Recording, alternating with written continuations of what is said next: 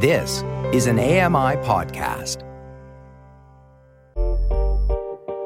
Hey, Dave Brown here. If you enjoy this podcast portion of our show, remember you can watch it live every day at 9 a.m. Eastern Time on AMI TV.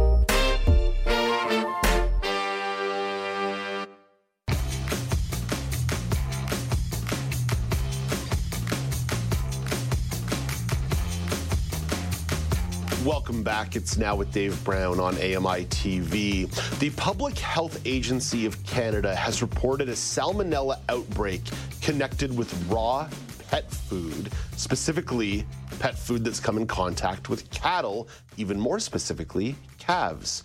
The health agency says 40 cases have been confirmed in Quebec, Ontario, Nova Scotia, Manitoba, New Brunswick, and PEI. There have been no human deaths, but some dogs and cattle have been infected and died. Lawrence Gunther has more details on the story. Lawrence is the host of Outdoors with Lawrence Gunther. Hey, good morning, Lawrence. Hey, Dave. So, Lawrence, how far back does this outbreak trace? 2020, and the reason it's just coming to light now is because they've actually found proof that it's traced to a dog food that contains raw beef, right? So they see the smoking gun and they figured, time to issue a warning. Not only is it Salmonella, Dave, but it's a form of Salmonella that's not easily treatable with the standard antibiotics, right? So you have to get into the super antibiotics if you really get sick, to treat this. And of course, they'll only know if they actually diagnose it. So what are some of the symptoms or detections that someone should do in regards to in contact with Salmonella? Yeah, so it can look like a flu, right? You can have a fever, diarrhea, upset stomach, nausea. So if that's persisting though, and the diarrhea is really starting to cause dehydration, you really need to get to the hospital, and you need to report that this could be related to coming in contact with serving the pet food, the raw meat pet food, or actually coming into contact with the dogs that are eating this pet food. And that way they'll know what to look for, what to test you for, and they'll be able to treat you accordingly. Lawrence, I don't have the details here in front of me, but what's the brand associated with this? Because I think that's really important in this conversation. Yeah, I think it's not just like some people, last week or 2 weeks ago, we talked about, getting local pet food, right? So a lot of people I know go to their butcher and they ask for the cuttings, right? Anything that didn't make it into our brown wrap paper packages from the butcher, small bits of cuts of this and that, they grind it up, they freeze it, and they'll sell it to you. And then you can serve it to your animal raw.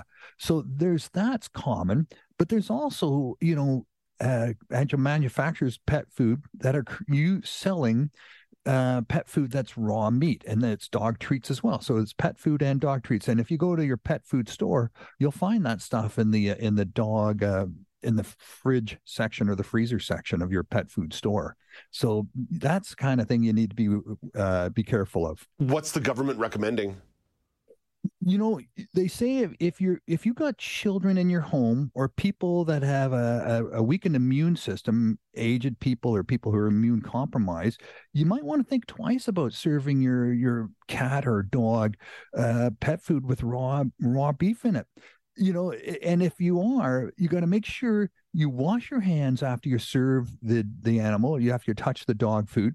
And then even the dog itself, right? The licking of the dog after it eats and it comes over and licks your hand, and you can get the salmonella on your hand or wherever the dog licks you. And even when you're picking up the feces from the dog, it can still be active in the feces itself. So you really have to practice really good hand washing, with soap and such. Yeah, dogs are filthy creatures. They have a lot of personality, but they are definitely filthy. There's no doubt about it. What about the cattle side of this equation, Lawrence? What are the protocols that are in place? What should be kept in place here in regards to the cow side of this? Yeah, so that's where it's coming from, right? We're feeding cattle. Cattle live in close confinement with each other. They're stepping in each other's feces. So it spreads. It can spread amongst a cattle herd pretty quick. And it can be, most cattle won't die from it. They can live with it, but it can get into the meat during the butchering process. But if you're visiting a farm, you definitely want to wash your hands after you touch the animals. And even if you don't touch the animals themselves, you want to wash your boots properly when you leave the farm, and you want to wash, and if you touched anything, you just wash your hands really well. if you're going to some sort of pet fair or local, fair, in your community, and they're having calves there on exhibit for competition or cattle on competition, even if you touch the railings, be careful to wash your hands afterwards. Lawrence, that's the pet food side of the equation. You've really been on this pet food beat the last couple of weeks. But it's an important story, right? Like if you're talking about Salmonella outbreaks, food that can cause any kind of digestive stress for an animal or a human, it's a big deal. You don't have to look much further than the E. coli outbreak in the daycares in Calgary to know how just important food safety is. Oh, especially the stuff that has, that it's. You can't treat it with standard antibiotics, right? Yeah. Because the antibiotics are quite often in the animal's feed, or they're being treated with antibiotics, so they become resistant to it. Lawrence, what's coming up on the next episode of Outdoors with Lawrence Gunther on the mighty airwaves of AMI Audio? Yeah, man, we've got stories about sea turtles. We got stories about rhinoceroses. We got stories about all sorts of creatures, how they listen, how they navigate using their internal GPS, and animals endangered. We've got a whole bunch of great episodes coming up over the December months that we're working on right now. The order in which they go up, we'll decide that with the producer, but stay tuned. We've got some great content coming your way for sure. Lawrence, are you saying there explicitly that you've got a special series coming up on orientation and mobility for different kinds of wildlife, like how rhinos are getting around with them big old horns?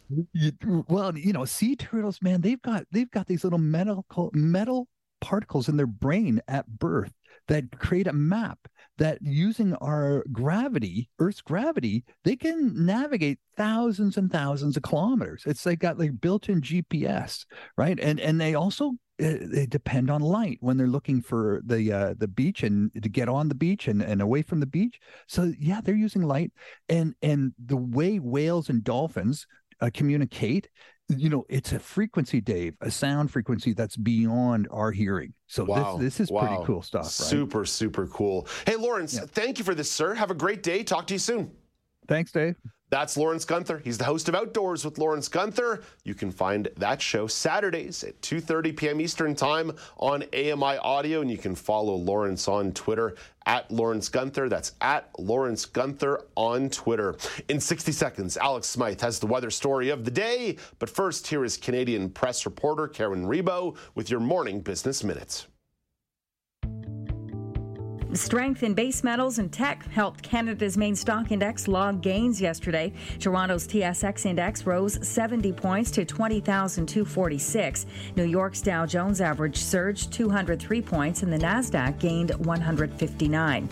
In Tokyo this morning, the Nikkei index slipped 33 points and our dollar is trading overseas this morning at 72.88 cents US. Both the US and Japan will have shortened trading weeks because of national holidays this week. Millions of people are expected to hit airports and highways in record numbers over the U.S. Thanksgiving holiday. StatsCan is expected to release its latest reading on inflation this morning. The agency's consumer price index for October will be updated just hours ahead of the federal government's fall economic statement this afternoon. Federal Finance Minister Chrystia Freeland is expected to include measures aimed at boosting the construction of housing across the country. From the Canadian Press Business Desk, I'm Karen Rebo.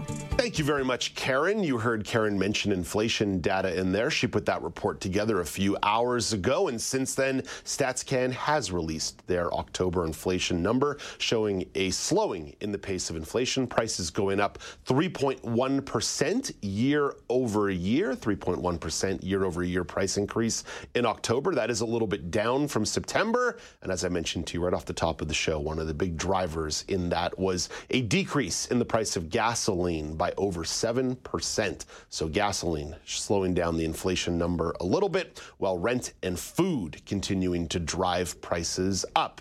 So there you go. A little bit of an update there at the tail end of Karen Rebo's Morning Business Minute. Let's bring in Alex Smythe for the weather reports.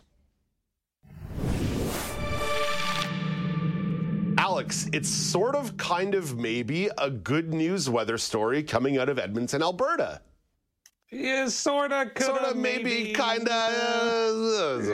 It depends how you look at it. Short term, sure. Yeah, this is a good news story. Long range, okay, this is kind of concerning.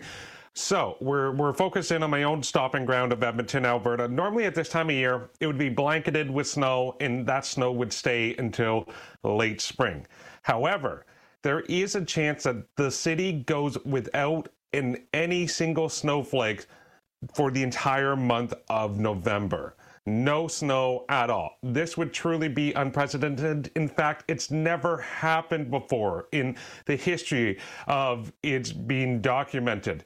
And for some context of what Edmonton normally receives in November, on average, it's 17.3 centimeters of snow during the month. So far they have 0, and we're November 21st, Dave. It's usually also the daily highs are kind of below freezing or well below freezing at this point, but they're still, quite warm, quite comfortable. And this is all due to a warm Pacific air system that's kind of lingered within the area. So it's been keeping moisture and colder weather to the north and south at bay. And as a result, they've been keeping their streets and roads nice and dry from any snow that they may have. And looking forward to that long-range forecast. It's predicted to linger in the area until early December. So this may very well be a snowless November in Edmonton. And to me, that would be a huge shock, because I remember being there by October 31st, Halloween. The snow was on the ground and it was there to stay. Yeah, I'm staying with my framing that this is probably a pretty good news story. But like you said, perspective matters. If somebody in the Edmonton area is really into skiing or some kind of winter activity, snowmobiling, maybe they want that to come out sooner than later. But I kind of feel like the everyman, the every person of Edmonton, Alberta is greeting this with a little bit of joy, because there will be plenty of snow between December and, say, May the 1st. Absolutely, Dave. That's well put. The snow will come. The cold weather will come. So it's just delaying it a little bit. Will be okay. Well, keep the boots away for at least a few more days there in Edmonton. Thank you for this, Alex. Coming up after the break, International Day of Persons with Disabilities is a few weeks away. How does Canada stack up when it comes to disability rights? Rabia Khader weighs in with her thoughts. This is Now with Dave Brown on AMI TV.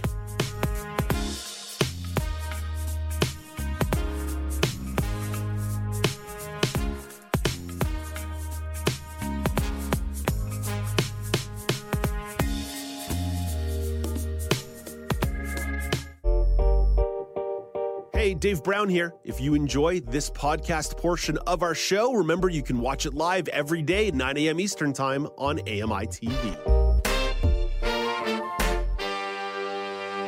Hi, I'm Jenny Bovard. Join me monthly for Low Vision Moments, where I speak with awesome guests about some of the amusing things that happen when you're blind or partially sighted. Watch on YouTube or download Low Vision Moments from your favorite podcast distributor.